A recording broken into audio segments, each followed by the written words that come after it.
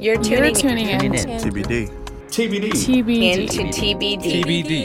To TBD. To be discussed. To be To be discussed. discussed. To be discussed. Discussed. To be discussed. Welcome back to the podcast, and it's your host Mei Wu, and I have here a very OG and special guest. Can you introduce yourself? Tell us where you're from, how old are you, just kind of things about you. Sure. So my name is Humberto Gomez. Most of my friends know me as Hummer. I'm from Portland. Been here 25 years now. I was born in San Diego, but my parents, moved north in 93, 94. And so I've been here ever since. Yeah, and where are your parents from? So my parents are from Mexico, the state of Oaxaca. And so when did your parents move to the U.S.? How old were they? So my mom moved to the States when she was 15, and my dad moved shortly after, but he was a little bit older. He's probably like 4 years older than her, and she had me a couple years later. Yeah. So did she go to high school here at all? Yeah, so she went to Carlsbad High School, which is down near Oceanside, California, about 30 miles north of San Diego. Yeah, she actually ran track there for, she ran track there, and that's how she found out she was pregnant with me, because she was doing some relay race and collapsed. She fainted on the track. Oh my God. And, then she realized she was pregnant with me. Yeah. Wait, how old was she when she was pregnant? 16. Oh, okay. Oh, so she moved to the States when she was 15. Mm-hmm. And then your dad just spotted her and was like, she the one. So they're actually from the same town back home. Oh, so okay. She moved here because my grandpa, it was a part of the Braceros program, and so he's been traveling to and from the States, with permission for years. And so one of those trips, my mom decided to tag along with him. And so, she settled down here, and then my dad shortly came after. Oh, so she was already dating your dad? Or not necessarily. They knew of each other. Oh, I see. I wouldn't say that they were acquaintances. Right. Friends. Yeah, I mean, the town is super small. Everybody knows somebody that knows each other, and so, yeah. I had no idea. I feel like we've known each other since high school, and we went to college together. And I feel like I've never known that your mom ran track, and that your mom got pregnant she was like a teen mom. Yep. Yeah. Super young. She likes to joke around that that's why I have such an affinity with track and field, is because of that instance and how she found out that she was pregnant with me. Was she happy that you were interested in doing track? I don't know if happy. I was it's one of those things so I'm the oldest of three, and I'm 10 years older than my younger brother, and so for me, I was kind of we like to joke around that I was the experiment. So with anything, whether it was school related, after school, extracurricular things, they didn't know what to expect or what their role was. They knew that if it was related with school, it was cool, but my parents weren't the ones that were showing up to every game, every track meet or whatever. And it's not because they didn't support what I did. It's just it had to work. So right. For me, I don't know, my mom wasn't oh yeah, you're doing track. It's oh, that's cool. And then we keep move yourself on. busy. Exactly. Stay out of trouble, go to school. Right. Yeah. So when you just talked about being the oldest in your family, and both your parents are immigrants, did you feel like you had a lot more responsibility because you're the oldest, and that your parents didn't really know how to navigate being in the U.S.? Sure. I'd say yeah. But I think I didn't really have any responsibilities placed on me until my younger brother was born. So I was a single child for 9 years. So single child, firstborn, male, right? And coming from a Latin culture where just if you're the male, you're just kind of praised a little bit more. And so I had 9 years of that. So I was happy-go-lucky. I had everything going for me, Yeah. And I'd whine here and there. I'm I wish I had an older sibling because I have nobody to play with. Those were my biggest adversities at that time, right? Yeah, it wasn't until I'm 10, my mom becomes pregnant with my brother, and I'm kind of helping around because my dad's the only one working at the time. And after he's born, it was like my responsibility just went from 0 to 100 real quick, because it's like, okay, my mom's good to go work, my dad has good to go work, my brother's a couple years old, I'm like transitioning into middle school, and I'm going. So I live in North Portland. I've been here since we moved, from Cali. We've been different areas around North Portland, but my middle school is in Southeast Portland, so that's like an hour across town. So it's like an hour and a half on the bus, right? Public transportation, getting there and back. And as soon as I come back, it's like, okay, I have to look after my sibling because my mom has to go do this graveyard shift or something, And my dad has to rest up because he had work next morning. So it's like coming home, it was like, coming home to take care of this kid. And then a year later, my sister's born. So it wasn't like, all right, he's ready, but no. Right. So it was like, probably like, I would say 7th grade to about my junior year in high school. Like, those years were very much like catered to like helping my parents raise my younger siblings. Whatever I could. Like, I think one of the things that like I wouldn't say like it wasn't a grudge, but one of the things that I like felt like I really missed out on was like on weekends with like my friends that would hang out. Like something so simple that it's like it's not really a big deal, but like the fact that there was really rarely would I get the opportunity to be like, yes, I can go. Like I wouldn't even contemplate like, oh, maybe my parents. No, it's like, yeah, I can't go. Like I got things to do, so.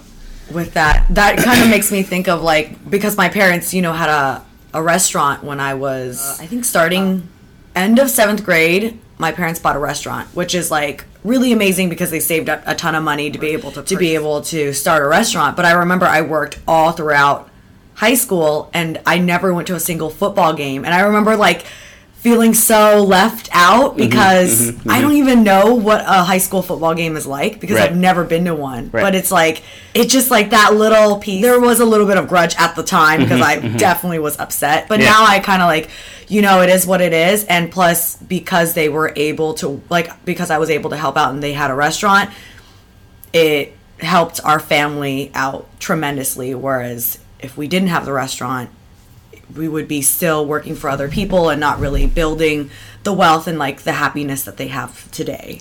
Right. And I think that's kind of like that, as it all comes to perspective, right? When you're young and you're in the moment and you're like, dang, like I'm really missing out on this, just like I think the idea of FOMO came later, but that's just essentially what we're going through, right? We're like, damn, I should have been there, this happened, blah, blah, blah, and you're just kind of like, yeah, that's cool, like I was taking care of responsibilities. Exactly. But I think, it's something that kind of carries on till now, like now in our young adulthood, it's like, I don't feel bad if I don't go out like a weekend. Like there's always next weekend. Like I think there was a moment in time like early on in college where it's like, damn, if I'm not out like Friday through or like Thursday through Saturday like doing something, like what am I doing?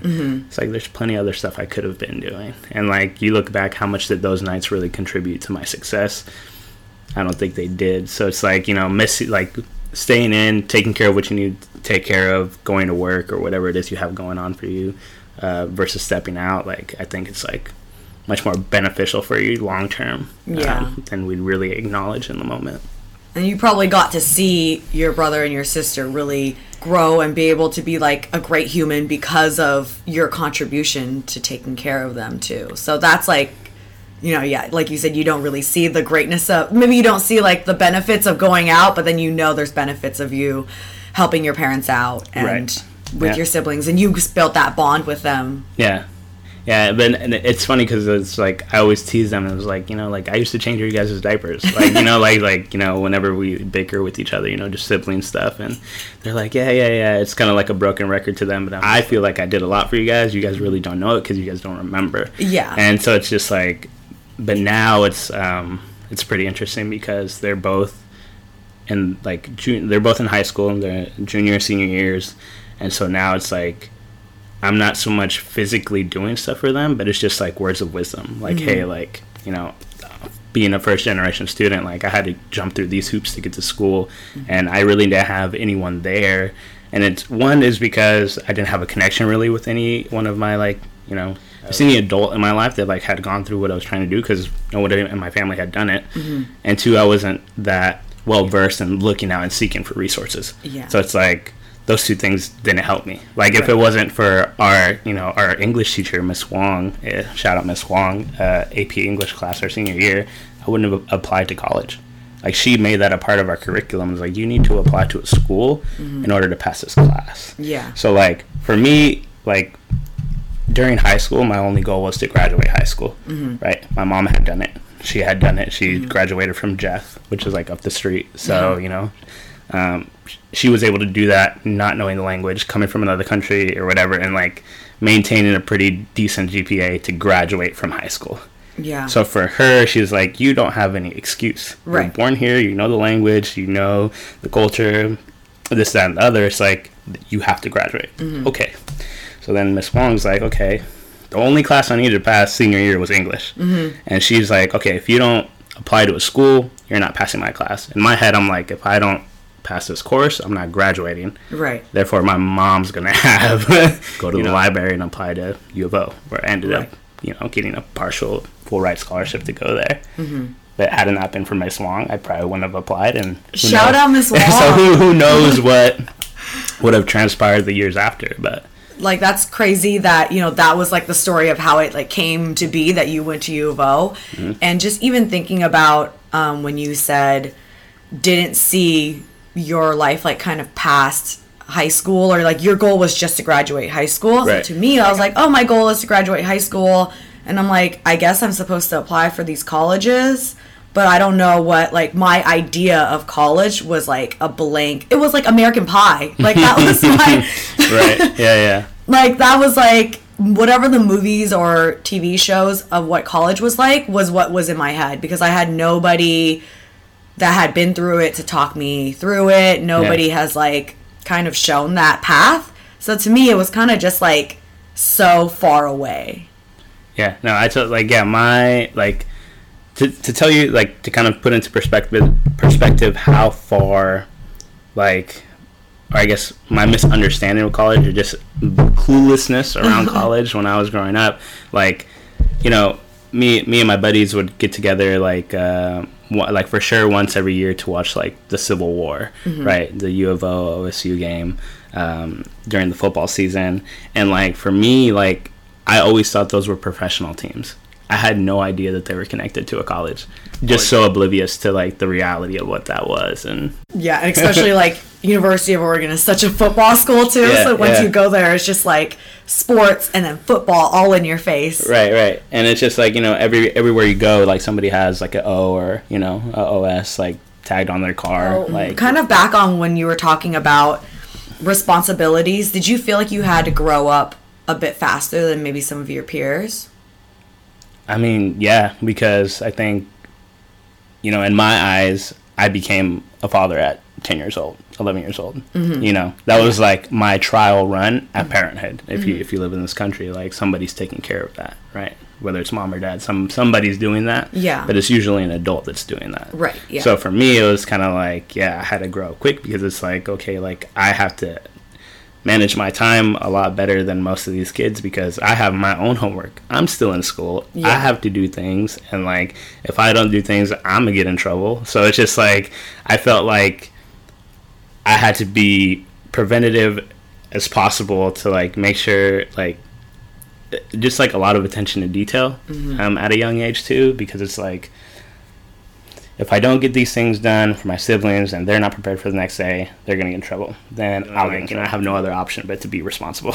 Right. That's true. Because even thinking about my older brother, if we got in trouble, it would somehow relay back to him. And then like eventually we all became like a unit, like the siblings. It's like if one of us got in trouble, like everybody was at fault. Definitely. And that's kind of where I find myself now. Because, like after this past summer, so last summer I was in Yucatan doing some service work, and I was gone for like 3 or 4 months. So when I came back home, since the moment I moved out in college, like she was like been super sad and just like, I want you to come home. Like there's no reason that you shouldn't be home.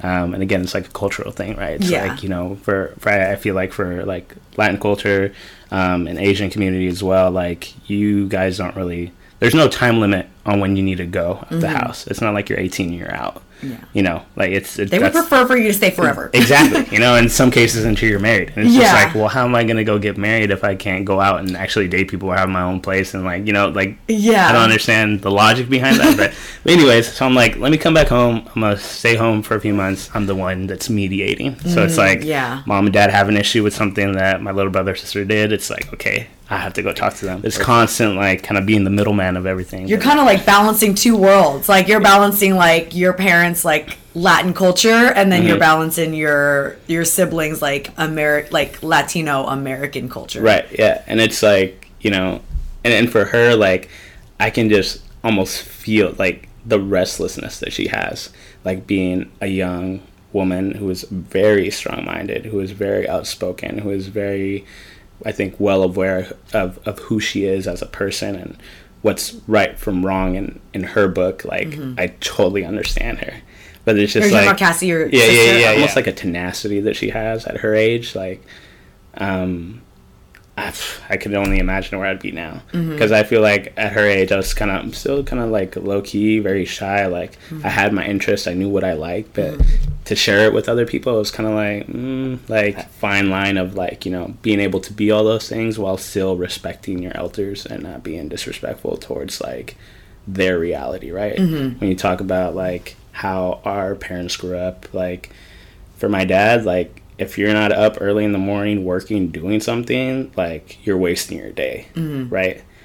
But it's like that doesn't really translate to this culture because like we're not living off the land like you were back home. Yeah. It's like over there they have, you know, they have their livestock, they have, you know, their crops, that for them, like that's what their life was growing up. We don't do that here. Yeah. So it's like, yeah, you can go wake up in the morning and do work around the house, but that's not going to translate to money. money, right? It's just like you got to go get a job. And so, yeah, that's always kind of interesting because like what 15, 16-year-old kid doesn't want to sleep in on a Saturday? Right, yeah. Right? It's just kind of like a normal thing. They're not going to go out and take the cows down to the river to go get some water. And maybe like, well, what are they going to go do? You know? kind of hold some of your parents' like burden and responsibility, or at least understand it. Yeah. And I remember in college there was a class that I took and talked about generational trauma, and you as like a child of an immigrant or someone who's been through trauma, kind of like hold that as a responsibility, and you know and you understand their trauma, and then you kind of take it with you in the way you move in life. And I was kind of thinking about that too, and I feel like as an adult I have to kind of like unlearn some of the things that like my parents have like fears of. Right. I have to be like, that those aren't my fears. They shouldn't be my fears anymore because we're past that. Right. So do you feel like there's some of that you have? To go back to what you were saying about like kind of being able to understand my parents a little bit more than my siblings, I think that just has to do with like our difference in age, you know? Like I'm 10, like I said, 10 years older, so it's like I spent 10 more years with my parents than they did. Their struggles more so than they did, you know? When we're talking about like jumping around from house to house because we couldn't find a place to settle down, you know?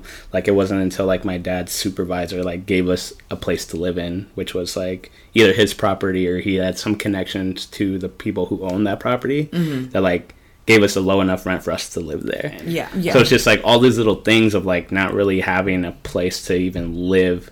Like they never experienced that. Like as far as they've been alive, like as long as they've been alive, they've had somewhere to live. Yeah. You know, and my dad, his work has always been consistent, but it's like hard laboring. You know, it went from landscaping to then doing more like he's like a contractor now, so he does landscaping, but on like bigger like companies hire him, so he's like his own business now. So his work has always been consistent, but it's also seasonal. My mom's been in retail since I can remember. Started off in Toys R Us, did some stuff with Gap, was at Nordstrom's, like all these different companies. But because of her like immigration status, there was always like a ceiling that she couldn't move further than, regardless of how knowledgeable she was in her position, like how great she was at her position. It was just like, you're capped at here and you can't go further than that.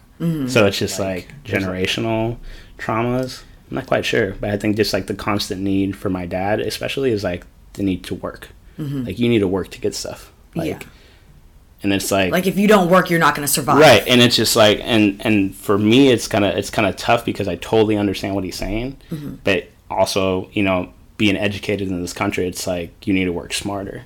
I don't know. So like my dad, I would say that's like his biggest trauma, right? Yeah. And I think just kind of my biggest frustration with him is like he believes everything on TV. So it's like when I come home, he's watching the news, right? And I'm like, but what are you watching? Like my mom would like make it look like she was taking them to school and like drop them off at a bus stop, and then they would go to school because my dad is like so fearful of like public transportation and like things that will happen because, you know, something's going to happen to you if you use public transportation. Really? Yeah, I feel like we use so much public transportation. We use it all the time, and that's what I'm saying. So it's just like the likelihood of something happening to you is like so low, and it's just like. But he has that fear He has that fear, and he will not like let that go for whatever reason. It like makes me think like, what happened to you like when you caught the bus one day? You know, but, like I guess the luxury of driving your own car is that nobody's gonna bug you for the most part, right? Yeah. You get in your car, you go unless you get pulled over, by your way. You know, with public transportation, you're exposed to everyone. Yeah. You know, if you're caught saying something in English, it doesn't really quite sound like English. Like, it wasn't a few years ago. We were growing up, but probably like a couple years after we've moved into this neighborhood, there was like a huge construction going on in the Ville, which is like, you know, a couple blocks away from here, but it's essentially like government housing, but they had a whole like remodel of the area, so the bus route had to change. And so my grandma was at the time visiting us, and she was waiting at the bus stop. And while she was there, I guess one of the neighbors who we know, like I was friends with her kid, was like upset that she was like standing at the bus stop, and like came out and was like, what are you doing here? Like you need to like get off my property, like just like going off. And I think she wasn't aware that the bus route had changed and that it was temporarily in front of her house. So she was just kind of like, you know, like, who is this lady who's just standing on my yard? Right. And anyways, it was this whole deal, and I think that also contributed to it too. Like my dad's like, I don't want any of my kids to like go through similar situations, so we'll take you wherever you need to go. With my mom, I can't say that there's a lot of them. She's very open in perspective. 100%. She is very open-minded to you know, to really anything. But again, that also has to do with like who she was around when she first came in, like first came to the States, first came to the city of Portland, right? She was 17 when she got here. One of her best friends, who she got along really long with, and it's funny because they had this deal of like, all right, I'm gonna teach you English and you're gonna teach me Spanish. Oh, okay. My mom ended up learning English, but her friend never ended up learning Spanish. But anyways, it's this family has like a very strong connection to mine because her mom at the time was like a single mother, a lesbian woman, and you know, raising mixed children, right? Because her friends were mixed, they're white and black, and so like you have this lady from the States with this again open-minded perspective who's just like around my mom, who's a sponge and is soaking all this stuff up, right? Yeah. So very early on, my mom's like getting educated on like identity, all this conversation, and breaking norms that she had in her mind. Normal traditional females back home. When I say home, I mean Mexico. It's like you're not getting exposed to that, right? You're taught, and you know, like you're gonna be a domestic person. You're gonna cook. You're gonna clean. You're gonna do whatever you can to make your husband happy. You're gonna have kids, and you're gonna take care of those kids. Kind of eager and curious and like wanting to learn stuff, and that's why she was so adamant about school. It's like you need to go to school so you can go and learn something else other than what you're learning here. Yeah. Because if you stay, she wants you to see more. 100%. Because if you stay here, you're only gonna do what you see. So it's like get out. If you want to consider it a trauma, you know, that kind of like the need to be educated, it would be my mom's. Like, it's like that didn't, those things didn't really click for me until, you know, we got into our program and we started talking about, because, you know, we both studied family and human services at the University of Oregon, and just like every class was like peeling back layers of like, wow, like I'm really connecting the dots about my family and why they do, like why they are the way they are. Like a lot of that really resonates with me just because like my mom has like this weird, she has a lot of irrational fears, but she like won't let me go bowling because she thinks that like if you go bowling, there's like, for some reason in her mind, like maybe she's experienced this or heard about this on the news, but she's like, someone's gonna like bet on you to bowl and then you're gonna be taken. And it's just like, what? Like, it, you know, of course that's like so outlandish and kind of just like not going to happen. Right. But she gets into like these different fears, and I realized when I got older is that she has a ton of fears and she didn't want us to do all these things that could put us in danger because she doesn't know how to navigate this system. Right. And she doesn't know how to speak the language. So if something happens to one of her kids, she can't do her mom thing and protect her children because she doesn't even know where to go or what to do if something happens to us. Right. So now I like understand why she has so many fears, and she's just like a very like anxious person. So like on top of that, I think it just like she had to be so stressed about everything because she doesn't know what to do if something were to happen to like one of her children. Yeah.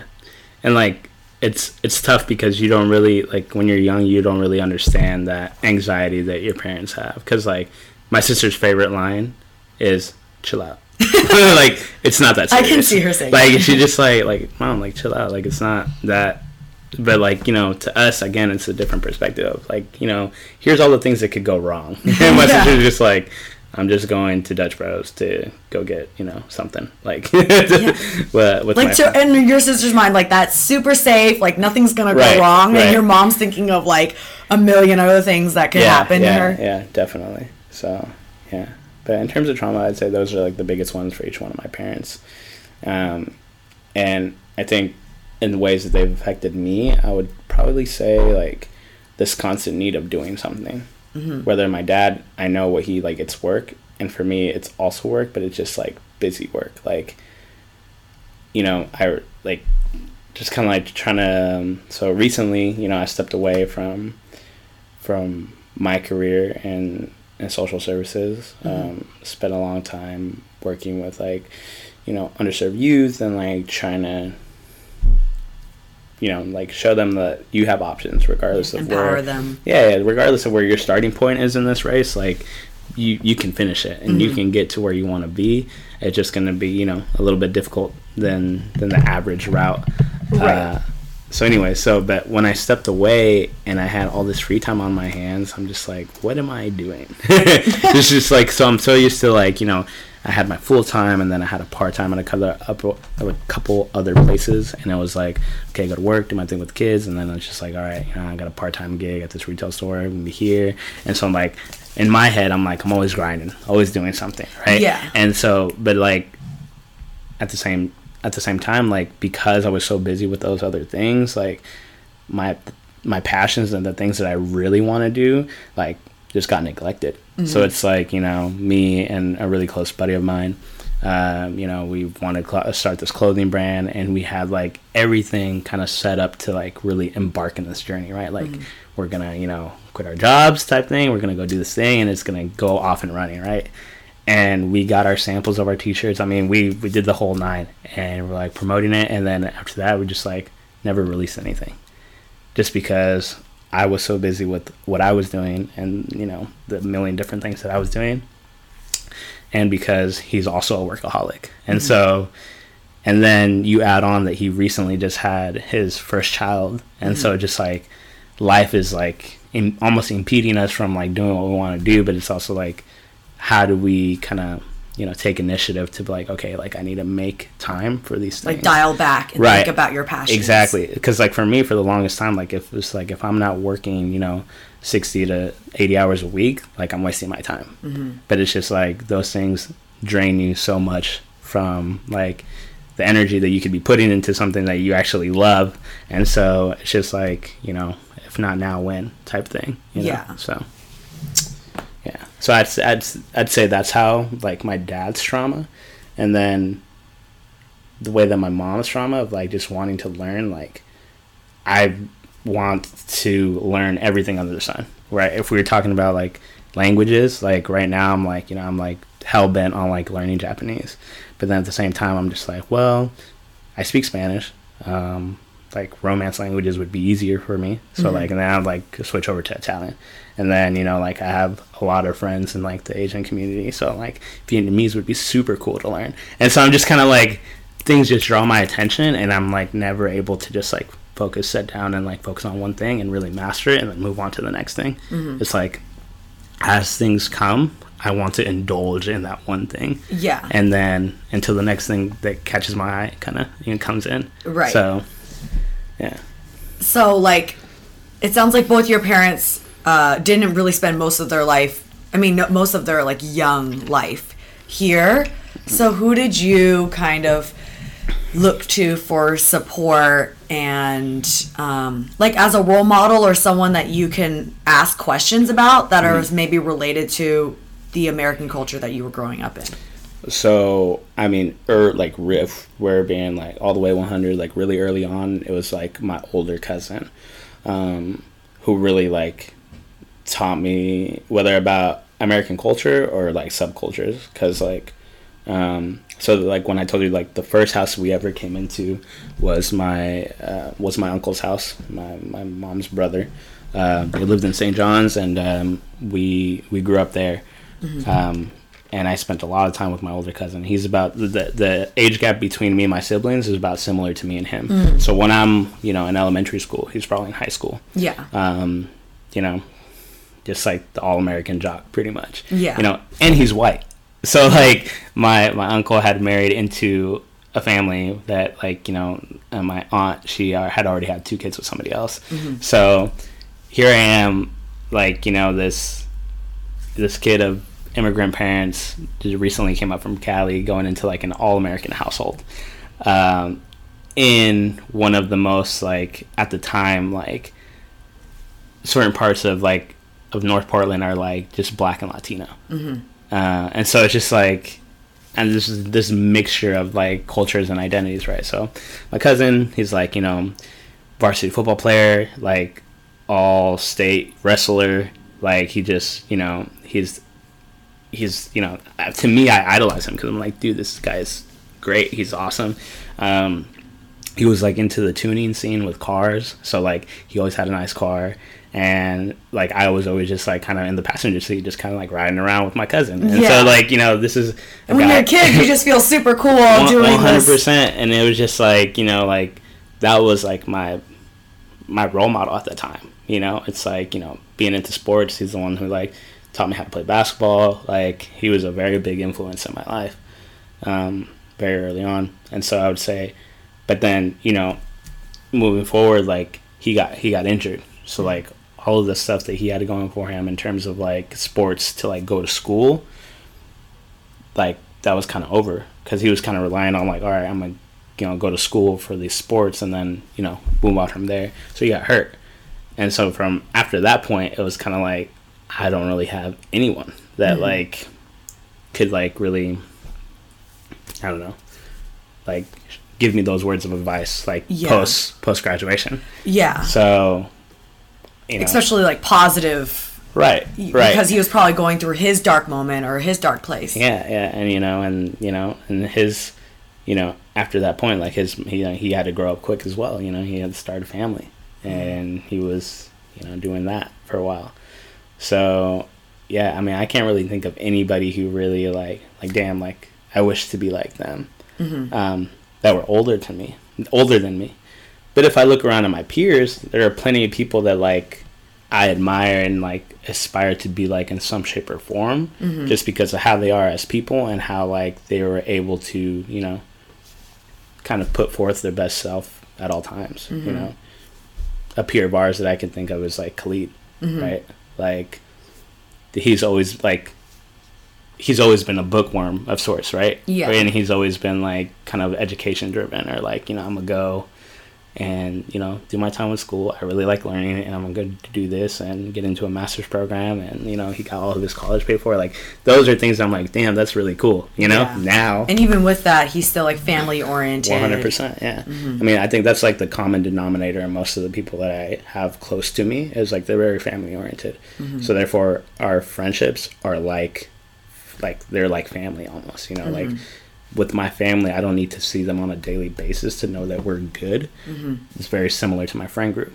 You know, like I have friends all over the country, all over the world that I don't see on a daily basis. But like anytime we're together, it's like it's love. Yeah, we didn't miss a beat. So it's like, yeah.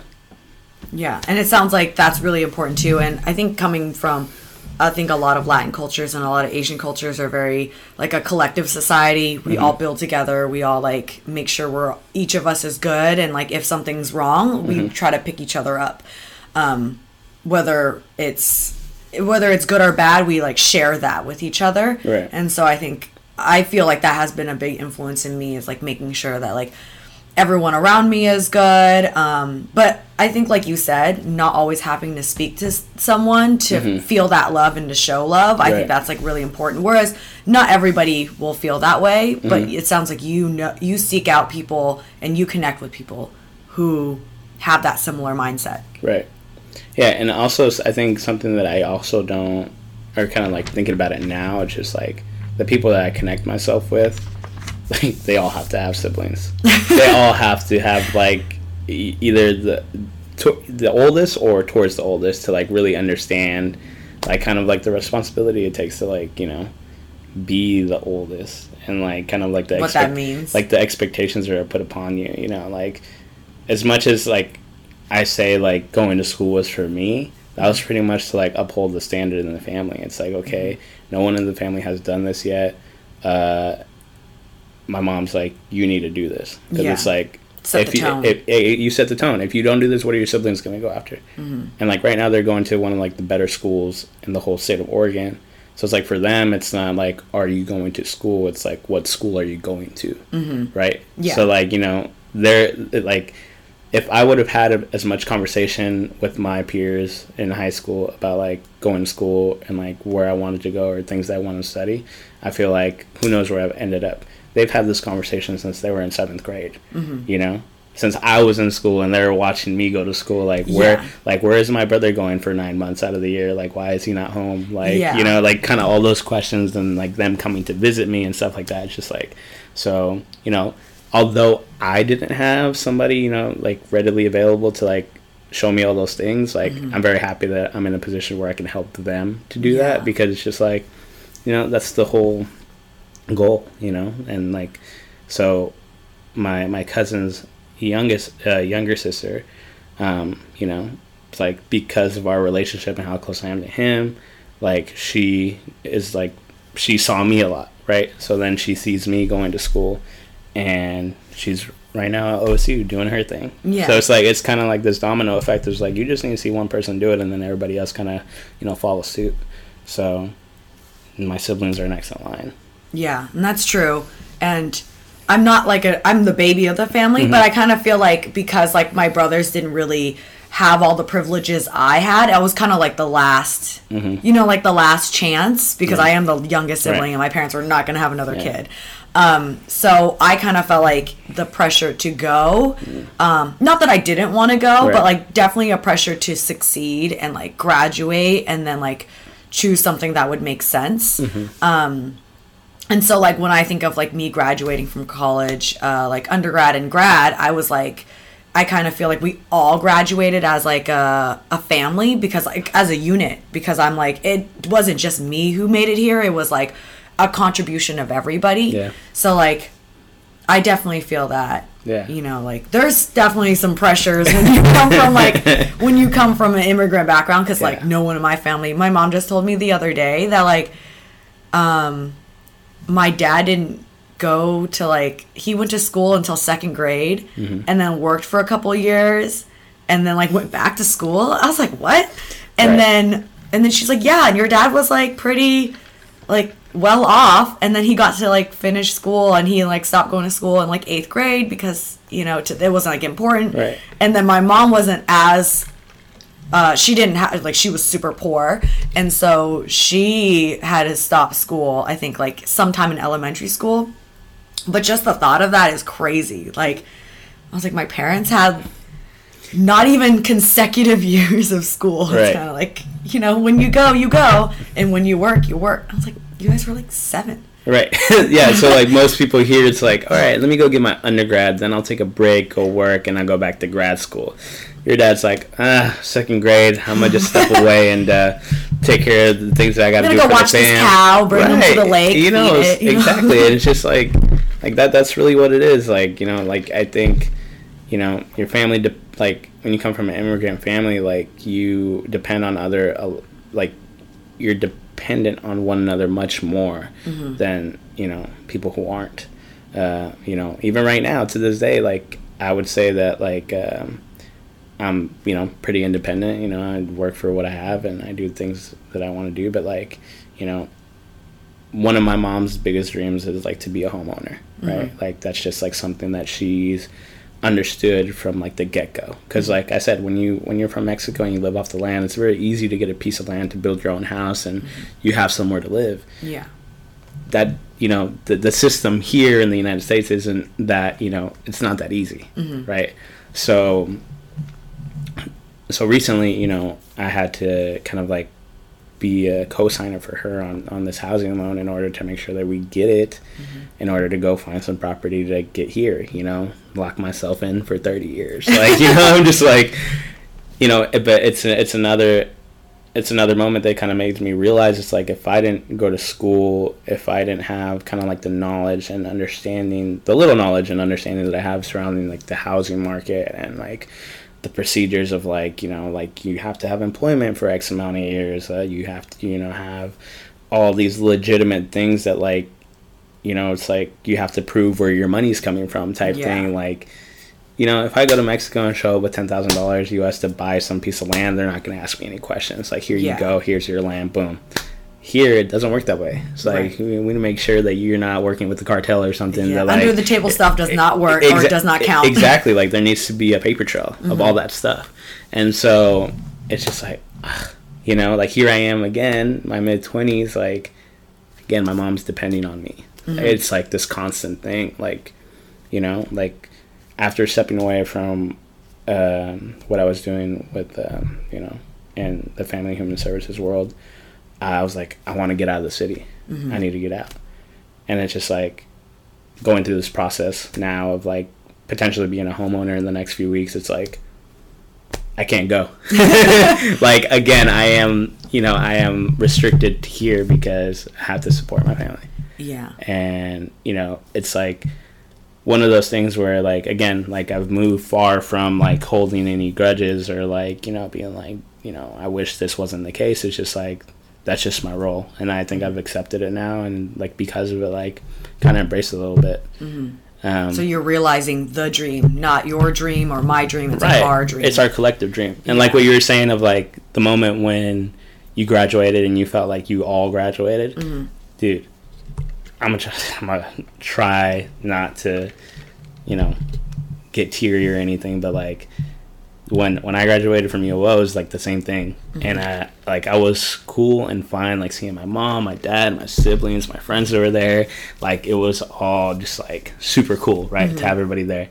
The moment I laid eyes on my grandpa when he was there, I lost it. Like, it was just like, damn, like, your decision to leave and like the 60s to come up here and work, like, that was the beginning of this, right? That was the beginning of this journey. Like, you coming in here seasonally, doing all this work, and like going back home and contribute. Like, the idea of like you need to get away to get ahead. It's like, okay, like, that was because of him. Yeah. Right. Like, he contributed to my mom, and then, you know, mom and dad contributed to me, but like, he was the one when we first moved up here. So like, he like because when my mom moved to California, she was living with my grandpa. He wanted to see us off safe, so he came up to Portland with us. And so I have very early memories of him like hopping on TriMet and like with me just kind of like showing me like, hey, this is how you get from here to here, right? Because when I told you that I was commuting an hour and a half to middle school, he's the one that taught me that route. Yeah. So it's like these little contributions. It's like my family has supported me all along this way. Like, I have to do the same thing back. You know, it's kind of like it goes both ways type thing. And so, like, you know, later on, the idea of like pay it forward or things like that, it's just like I totally understand that. And it's something that I try to like teach my siblings, because like my younger brother, he's very selfish. He doesn't acknowledge it yet, but like there's certain things that he does that he's like, he only takes care of himself type thing. Yeah. And he's living that like individualistic culture. Right. Yeah. And you know, it's kind of like, it's tough because it's like you need that to get ahead in this country. You know, if you go to like where he's probably going to end up is like the corporate world, right? So it's like you need that to get ahead. It's like one step ahead of your competition. Like, you know, even though these are my peers, that doesn't necessarily mean that I'm going to help them get to where I want to be, right? So it's like that mentality is like, you can already tell the difference between my siblings and me because of the education that they've gotten up until this point, right? Yeah. They went to a private middle school, they went to a private high school, they're probably going to go on to a private college, and it's just like, that's already been built into them. Like, you need to be the best version of yourself and better than the next person, you know? Yeah. And you're also, when you're, like you said, like an older sibling or someone who's, you're kind of living out other people's dreams too, you know? And like, it's great doing that, but also there's a burden and there's a responsibility, because it seems like you were living out your grandpa's dreams, which worked out really well because like also you want that education. Right. But like when you said you saw him, like when you saw him during your graduation, you like teared up because you realized that you were living out your grandpa's dream of like coming to the US and having a better life, and that means like getting your education and moving forward than just working. Right. And then like then you said like your mom's house, and it's like that's her dream. Right. But which is also like a great thing to have land, but it's Right. also like her dream as well. So Right. you kind of have like to live out other people's dreams. Yeah. Because they also like sacrificed, and you feel that kind of like burden of that sacrifice. Right. And not saying that any of those things are bad, Right. but it's just the reality of, you know, what it is. And it's kind of just like being patient. It's like, you know, like my time will come type thing. Yeah. And, you know, and I think that's another reason why I probably like held off on like, you know, like starting a family or anything, because like, you know, I've seen how tough it is to be a parent or a family, like a parent at 17. Like, the things like if Jefferson High School did not have like a daycare for where I can go for when my mom was in class, like who knows where we would be right now, you know? It's just like, thanks again to the resources that like were able to support us along the way. It's like another thing that kind of like I need to help out as much as I can. So like you said, yeah, like my grandpa's dreams got taken care of. We're in the process of making sure my mom's get taken care of, and like after that, then it's like, okay, like I can focus on me and do what I want to do and how I want to do it, you know. And then, you know, at that point, hopefully my siblings are graduating from, you know, a university, and they go into the field that they want to actually do right off the bat without any like kind of like like any uncertainty, really, because that's like my biggest thing. Like, I went into college blind, you know, like I didn't even know I was gonna go to school, right? Yeah. So it's just like,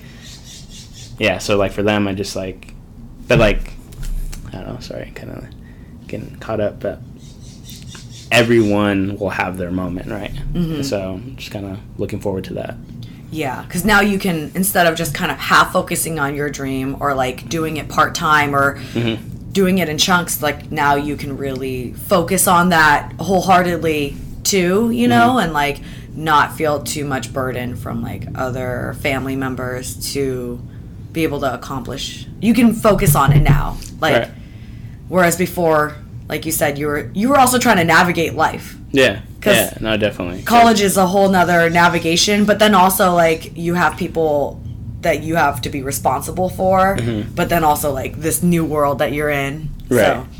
No, yeah, I like to say that like for me, my biggest culture shocks came in middle school and like my time at U of O. You know, coming from Portland, which is, you know, obviously the whitest city in America, like I'm used to seeing like white people everywhere, like, but like I feel like when you come from communities of color, you know where to go to find other people of color.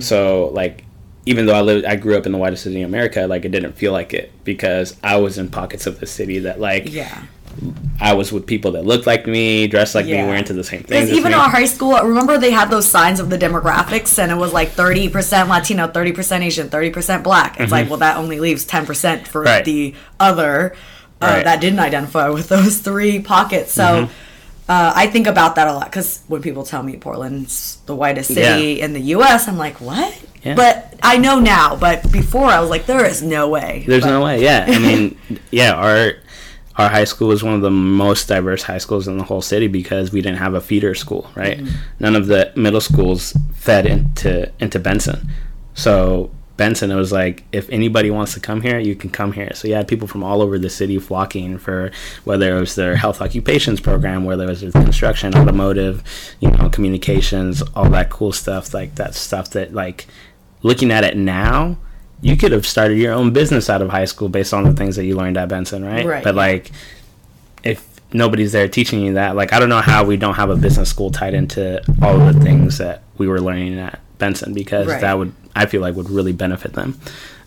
Looking back now, there should definitely be life skills class also in high school. Yeah, but they're closing Benson down, so it's another. Yeah, well, they're always trying to close us down, but we'll be back. The way I see it, I mean, our senior year, I think we marched twice during our time.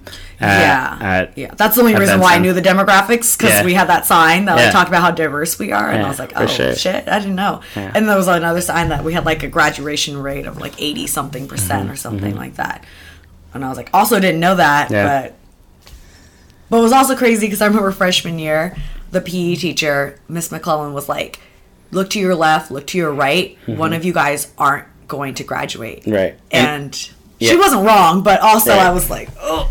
No, well, at the time, you think, like, this lady's insane. Like, what does she mean? Yeah, why wouldn't we graduate? Right. And, she just playing the numbers. Yeah. That's all it was. It's like, if we look at,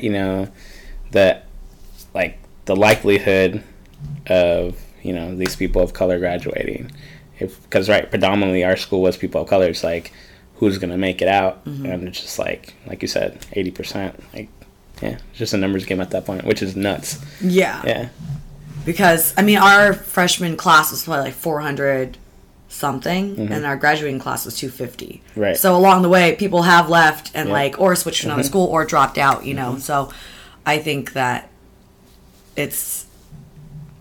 Yeah, I don't know where I was getting with this, but definitely you were talking about the whitest city and culture shock going to U of O. Oh, yeah. So the culture shock, very similar in middle school as it was at the university.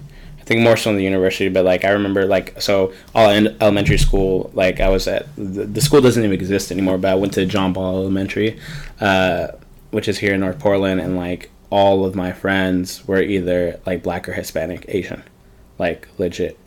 And so for 5-6 years, this was my community. These were people my teachers were of color, people looked like me, people were speaking Spanish. I had that for 6 years, mm-hmm. and to get pulled out of that and dropped into inner Southeast Portland, where I was one you knew all the kids of color because they were so scarce. There wasn't that many of us there, I was damn,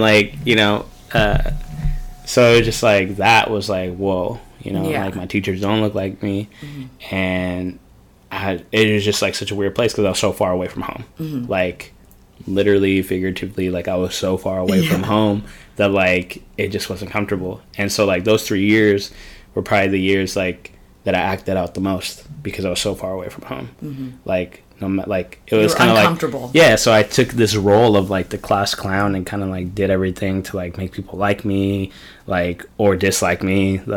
Middle school was the only time I've ever gotten in a fight.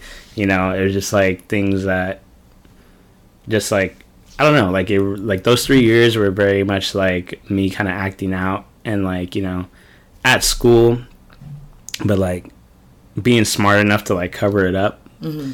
and coming back home and again taking care of my siblings and doing all the other stuff. It was just such a time of chaos. Yeah, a lot of things were changing up in your life. You were 100%, right? For and your so siblings. And so I think 8th grade, when I had to do my registration for high school, I kind of acknowledged that, and I was I can't go to Cleveland High School, right? I was I can't go there because all the kids that I went to middle school with, they're gonna be there. And it was kind of being honest with myself at a very young age. It's you're gonna go and do this for another 4 years. Mm-hmm. It's fuck that. Like I want a new start. Yo, So- we would have been in the same high school too, because my middle school was Yeah. supposed to go Yeah. to Cleveland, so we would have been in the same high school anyway. Right. So I switched, right? I go to Benson, and my mom would have loved if I went to Lincoln, which is like downtown Portland, but they didn't have the lottery that year, so that didn't end up happening. So I end up at Benson, and like it was kind of like no one. I maybe knew 2 or 3 people, and that was about it. And like I didn't know they were going there until the first day of school. Yeah. And so anyway, so it's just like it was cool because it was just like it was a reset. My grades like improved. I think my freshman year, like I was still messing around with like English and stuff, so I got a D that year. But like by my senior year, I was in AP English, so it's like my kind of mentality towards school changed too. Yeah. And like my second year, like at the time, I started dating this girl who like had a GPA higher than mine, and that had never happened before. And again, being that young, coming from a culture with like, you know, machismo and stuff like that, it's like, whoa, like how can a girl be smarter than me? Like how naive and ignorant I was. But it just like my competitiveness got turned on, and then it was like, phew, Yeah. you know. But then so 4 years, great 4 years. Love my time at Benson. It was great. That's crazy how like seeing people that you can relate to really promotes your success. Because I was thinking also when you were saying about like you choosing to want to go to Benson and not staying where you were. Yeah. Like my middle school my elementary school was majority white, and like there was only one other Chinese girl. We get mistaken with each other all the time. She was not just the only other Chinese girl, she was the only other Asian girl. Okay. And so like, but also the other kids were, so the community was also very poor. So it was a very lower class elementary school where everyone was blue collar, everyone was working class, even if they were white. They Right. were all working class. Right. Then we went to the middle school, and we were the poorest feeder school that would go into that middle school. So I got to see like these people with different tax brackets, completely different level of responsibilities and perspectives. And I was like, oh my God, I kind of hate this, because no one really understands me. So I actually kind of stopped caring about school, like you said. Like I was like, what's the point? And then I would like act out, not in the same ways that most boys act out, but I would do kind of more quiet things to act out, like just I don't know. It was just like I didn't really care about anything. I was chatting a lot. I wasn't focused. And then I decided to go to Benson. I don't even know what was the reason or like what happened. Somebody had convinced me to go. Somebody on MySpace I was chatting with. I don't even Shout know. out MySpace. MySpace. Top 8. Because I was like meeting people from different middle schools. Yeah. And I was like, oh, like might as well go to Benson and kind of like you said, clean slate. Yeah. And then like I started caring about school more because I saw other people being more competitive. Yeah. And I was like, nah, like you can't be Right. you can't be Right. at a higher Right. grade than me. Right. Like, and so then I started getting more competitive, and I do think that is super relatable. Yeah. No, it was very interesting because, I mean, I'm sure it goes with like every other high school, but like it wasn't just like competition with grades. It was like, so like at my middle school, like you know, again, coming from a community of color, coming from just like, you know, what we now call the culture or whatever, going to a place where there wasn't that, dude, I got so much praise for like the simplest things.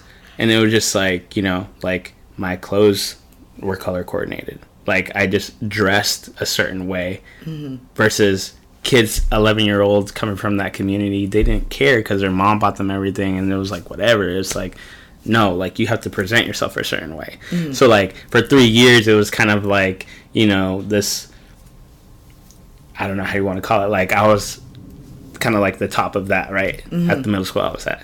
Coming to Benson, it's like, it was like Average. you know, like for real, it was just kind of like, whoa, like people know how to dress here. Like it was competitive in all facets. It was competitive in like the athletes I was around, because like I was at a school where, you know, there, again, that's kind of where I started running. I was at a school where there wasn't a lot of good runners, so then I went to a school that not only had, you know, people that were competitive with their school, they cared about what they looked like, they were super athletes. I mean, you think of people like we have a history of producing like some great athletes at our high school, and so it was just kind of like being around that. It was like super cool. And I was like, and everyone's from all over the city. Everyone comes from different places. Like, yeah, I don't know. I feel really great to be like a Benson alum for sure. Shout out Benson, because I feel like I had a great 4 years of experience, and I feel like Benson was super therapeutic to me.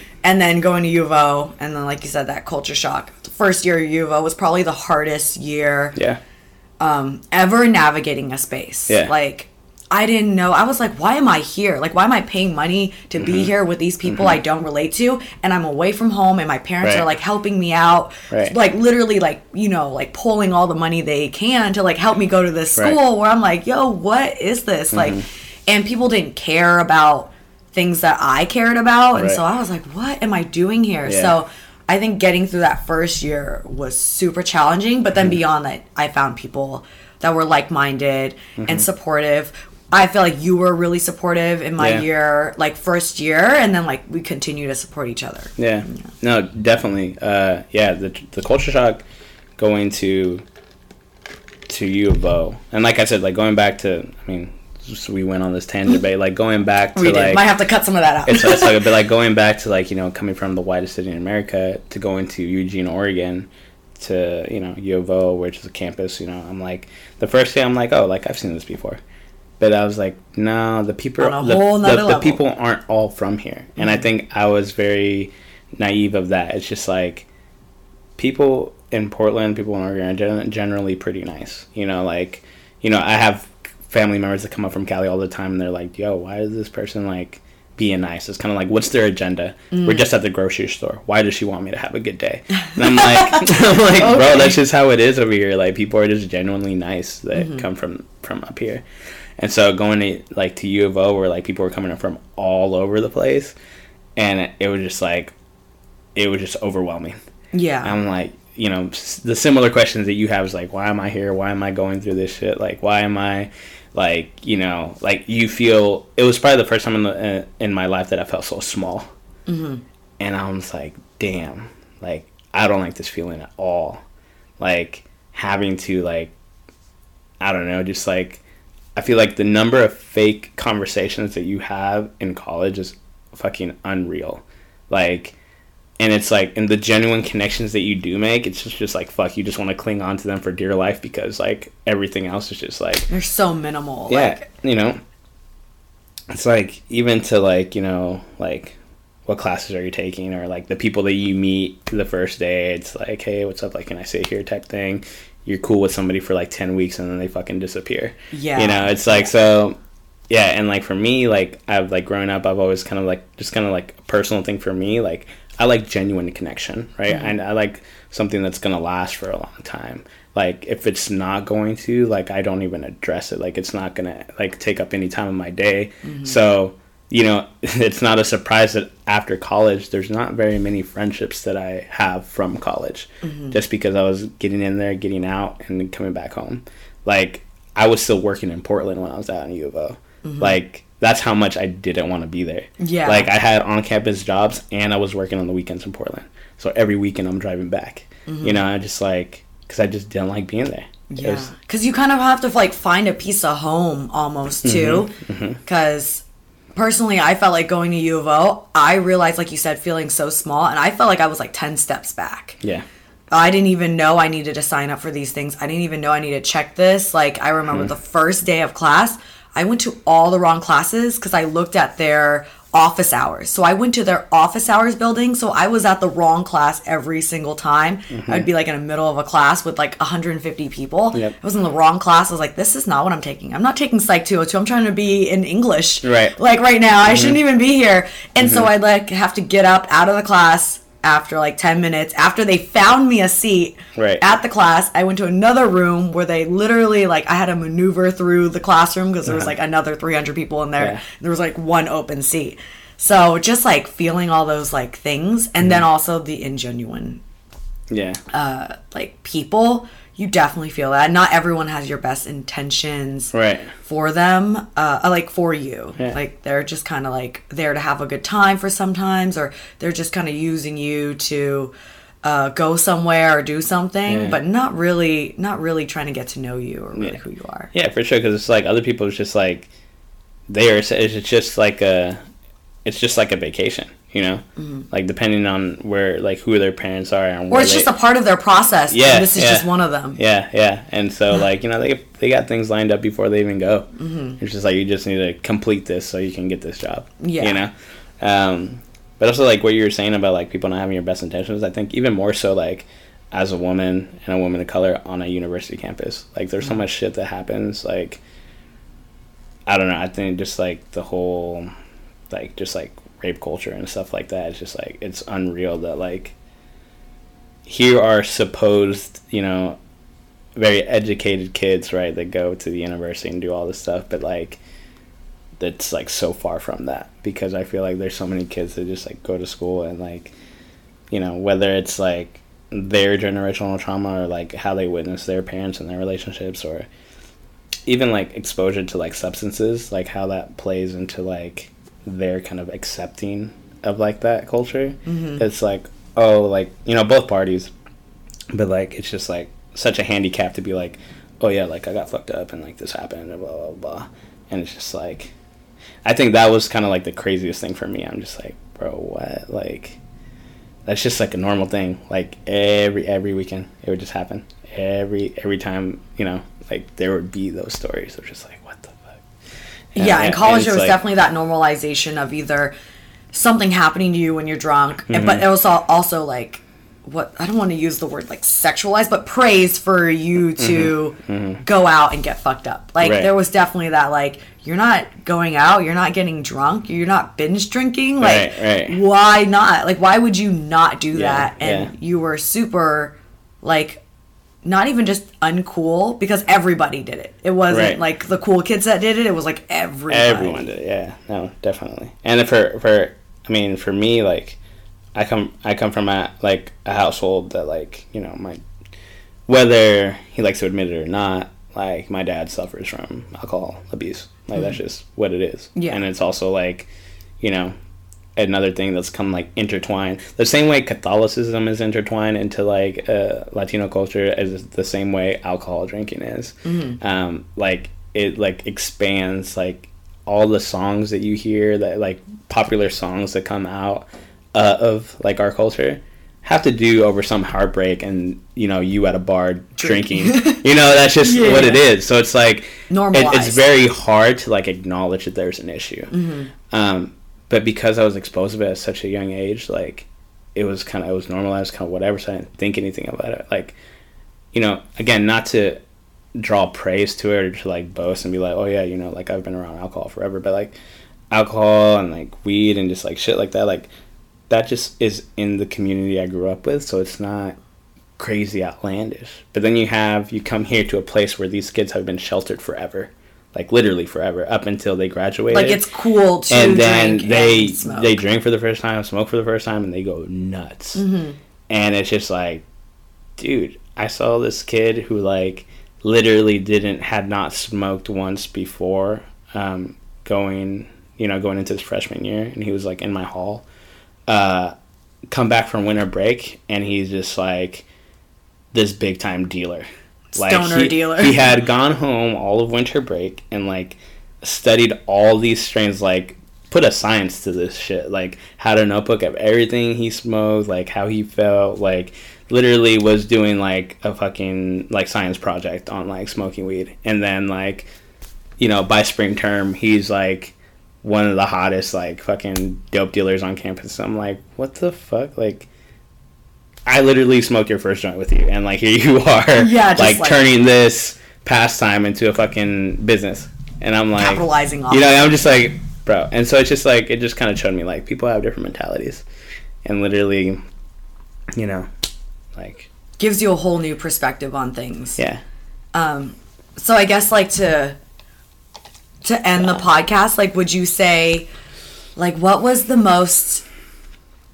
you say that growing up with immigrant parents like has shown you compared to like just the bigger societal, like what the norm is? Like what would you say you've learned a lot? What was like the one thing you learned growing up from immigrant parents that you don't think you would have gotten if your parents were from here and like already had this American culture? I think empathy is probably like the number one thing that comes to mind. Just like understanding that there's a world outside of here, right? Understanding that like people grow up differently than you, and like even people that like are disrespectful towards us, it's like we understand that like that is probably not you, but the way you were raised. So it's like all these things that we don't take a lot of things personal. And even when we do, it's kind of like you're the bigger person and kind of step away type thing, even though we shouldn't have to step away. Yeah. But like it's just kind of one of those things where like that's like very much ingrained in you.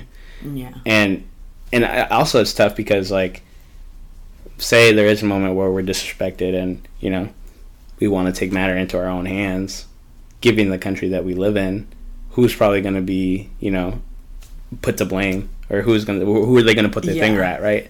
So it's like kind of like understanding that, you know, even though you live in this country, like even though you were raised here, even though you had the education here or whatever, like things are still stacked up against you, and you have your hand tied, you know, for like. And maybe there's a time and the place to address it, right? But you know that there might be there's bigger consequences for you if you take action than someone who is white. Exactly. Yeah. And you know that's kind of like you have to know the rules of the game, you know, and I think that's what part of us going to school is for. Code switching. Yeah, like there's a lot of code switching. 100%. There's so much code switching, right? If you look at like how you speak in a place of work, right? How you speak with your friends, how you speak with your families, how you speak with like people that have similar interests as you, right? Because not all your friends have similar interests as you, right? So it's like you're a part of vast number of communities, but like, you know, when you come from immigrant parents, I think it's easier for you to code switch because one, you probably have two languages right off the back, right? You have two different experiences when you're talking about like your experience, their experience, and if you have the awesome opportunity to ever travel with your parents and go back to the places they're from, like that in itself, like you know you are living an experience that other people don't really get. And so like I don't know, like really understanding your culture, because I do feel like I have a way deeper understanding of my culture compared to like most people.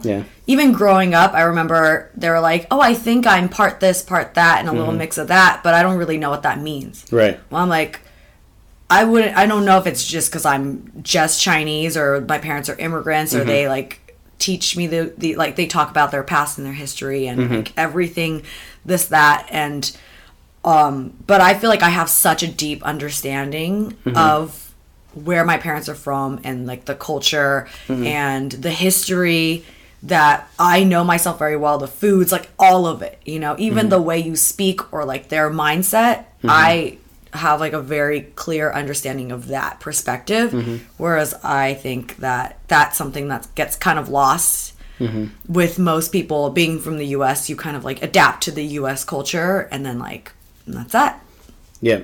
Oh yeah. That's one of the things that like I feel I'm very thankful that my mom decided to move up here when she did, because there was like I don't know if this happens in Chinese culture, but like, so, you know, where I live and my reality here in Portland is much different than the reality for most Latino people that come from Mexico that live in Southern California, right? The landscape is different. You're so close to Mexico. Like, I'm sure the amount of discrimination that one faces there is much higher than I would ever face here in Portland. But one of the things that like it's always irked me and continues to irk me to this day is when like kids are ashamed to like speak their language, like their native tongue, right? Yeah. And it's like, well, you know, we're not in Mexico anymore, so I'm not going to speak Spanish and blah, blah, blah, blah. And I'm just like, you know, it like irked me when I was younger, just because it irked me, because I'm just like, you know, you like, it's almost like they feel like they're higher than, Yeah. you know, And looking down upon. Yeah, and looking down upon those who still speak it, and I'm just like, I'm baffled at a younger age, but now that I'm older, I'm just like, it's so frustrating, because it's like, that's like the beginning of like assimilation, right? It's like you lose your mother tongue, you can't connect with that culture, therefore things get forgotten. So it's like, when you have kids, they're not going to carry that on. So it's like, it's kind of like a way of washing our story away, you know? And it's so like, now that I'm older, it's like it's a super personal thing, and it's just like, you know, I'm like, my siblings, like my sister more so than my brother took a little bit longer to learn to really be comfortable with it, but my sister's been on it. And again, like, as much as me and her bicker, like, I'm super grateful that she like understands how important our language is to like continue our culture, because it's like, when we go visit our family in Mexico, it's like we're getting information from our elders that we wouldn't otherwise get about like their experiences, what they were able to do, or kind of like, you know, whatever words of wisdom they have for us. It's like we have a deeper connection with that, versus when you go and visit and you're kind of just like just standing there, because like, you know, I've gone to places where I don't know the language, and so like, you know, shout out to a really close friend of ours, Yoshi, he was again a product of Benson, who like came international exchange student, and I've gone there and, you know, hung out with his family and stuff, and it's just like, they like, some of them speak English, so we're able to communicate, but like in instances where they're just, you know, speaking Japanese and I don't understand, it's just kind of like, you're just kind of there. And so it's like,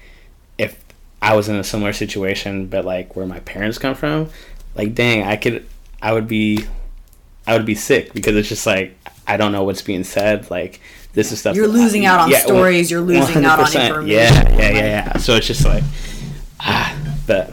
Yeah. And I think that topic is like separately on its own, because that's like some oppressive culture, systemic thing that like you're supposed to love the American white culture more than whatever you have. Right. And then it's kind of like you feel ashamed about that culture. Because I would say like in the Asian community, there's a lot of like, I see like a lot of first generation or second generation people kind of like wanting to like drop their Asian culture, like, oh, it's not cool to be Asian, or like, oh, if you look like, looking fob is like looked down upon, you know, like, or like speaking with an accent looked down upon, and it's not cool. Right. And like, even within the culture, we'll like say stuff like that with people who speak proficient English.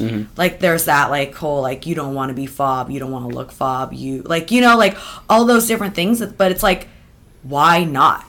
Like, what is so not great about being from another country and moving here? Like, that is like on its own like super brave, and like, you're coming to a different country not knowing what you're doing. Like, that is like really brave. I don't think I could do that.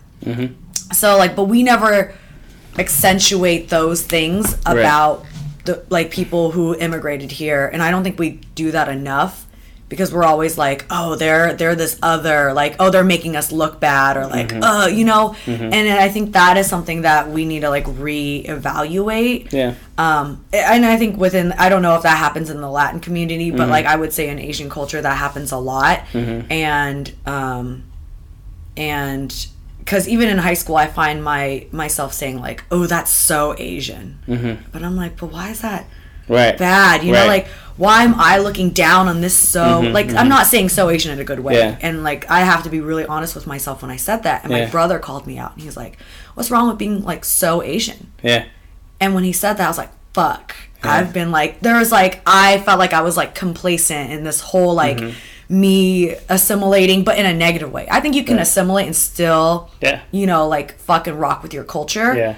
But like, I was like, oh, this is not where I want to go. Like, I don't want to look down on like my own culture. I mean, I'm sure it happens, but again, like, given the landscape of where I live, it's not as predominant. Like I said, if I grew up in Southern California, that's a completely different playing field, and you would see that more than here. You know, so I think it's not so much looked down upon. I think it's just like that it's almost like they get forgotten just because you're so wrapped up in like chasing your own dreams and aspirations that like it's very hard to just like stop for a moment and realize that there's, you know, other people from your culture and a struggle that might be a little bit, you know, harder than yours. But you have your own life, so you're caught up with that and trying to be successful for you, like in my case, right, to support my family more. But that's no different than other people trying to support their families. Right. But like, because they're not in my immediate vicinity, you kind of lose track of that. You know, like immigrants built this country, right? Yeah. We have a long history of, you know, immigrants coming here to work to get the shit done. You know, look at what we have today. The railways, right? Like who came? You know, you look at your Chinese, you know, ancestors and stuff like that. Like these are people that came in and like. And you look at agriculture, right? Who's still in it, right? Yeah, like right. You know, you look at a lot of people from Latin American countries that come here and do that work, that pick all the food that you eat, you know, and so it's like they're very much intertwined in like a very strong fabric of this country, but they're often forgotten because they're not in your immediate everyday culture, right? Yeah. They're like in the dark, right? You see all the groceries at the store, but you don't see what goes on to get those groceries there, right? So yeah, I myself, I mean, and I'm sure there's instances where I do say things like where it's like maybe speaking down upon them, but it's like also realizing that like that comes from a place of being privileged and being educated. Because as much as like we are oppressed as a people of color systemically, those of us that were able to get a higher education or have experiences or just know and are knowledgeable of things, like that puts us at a place of privilege, whether we like to think of it or not. Yeah. Like it's like we're at a different stage than those that didn't. Yeah. So like that's always tough to wrap your head around too, because it's like you don't want to feel like you have it's like you don't want to feel like it, but it's like in some areas you are, right? Yeah. Even you do have to recognize it, you know, like right. And I had to recognize that I'm like, and I'm trying to recognize all my privileges and like figuring out how I can be supportive and be a supporter and a companion and like someone who's really advocating for those who didn't get that privilege, because like I have privilege in my education, I have privilege in the amount of English I speak, the way I look, like there's privilege in that, and so I have to recognize that and not try to deny that, because I think the issue is that sometimes people try to deny these privileges, and I'm still getting to know my privileges and what I can do to support. But I think the problem is when you deny that you have these privileges and you're so firm on like, I got here with my own 2 feet with like me working hard. Like, no, you didn't. You did, but also not all the way. Right. Like, you know, certain things have to fall, like all the cards have to fall, you know, in the right places for things to happen. So yeah. Yeah. Cool. Anything else? I think that's it. Cool. Good stuff. We're chatting for a minute. Yeah. So yeah, that's all for the podcast. Thanks for joining for the podcast, speaking, and the conversations we had. Yeah. Thanks for having me on. Of course. Always a great time with Maywu. Always a good time. Continue recording.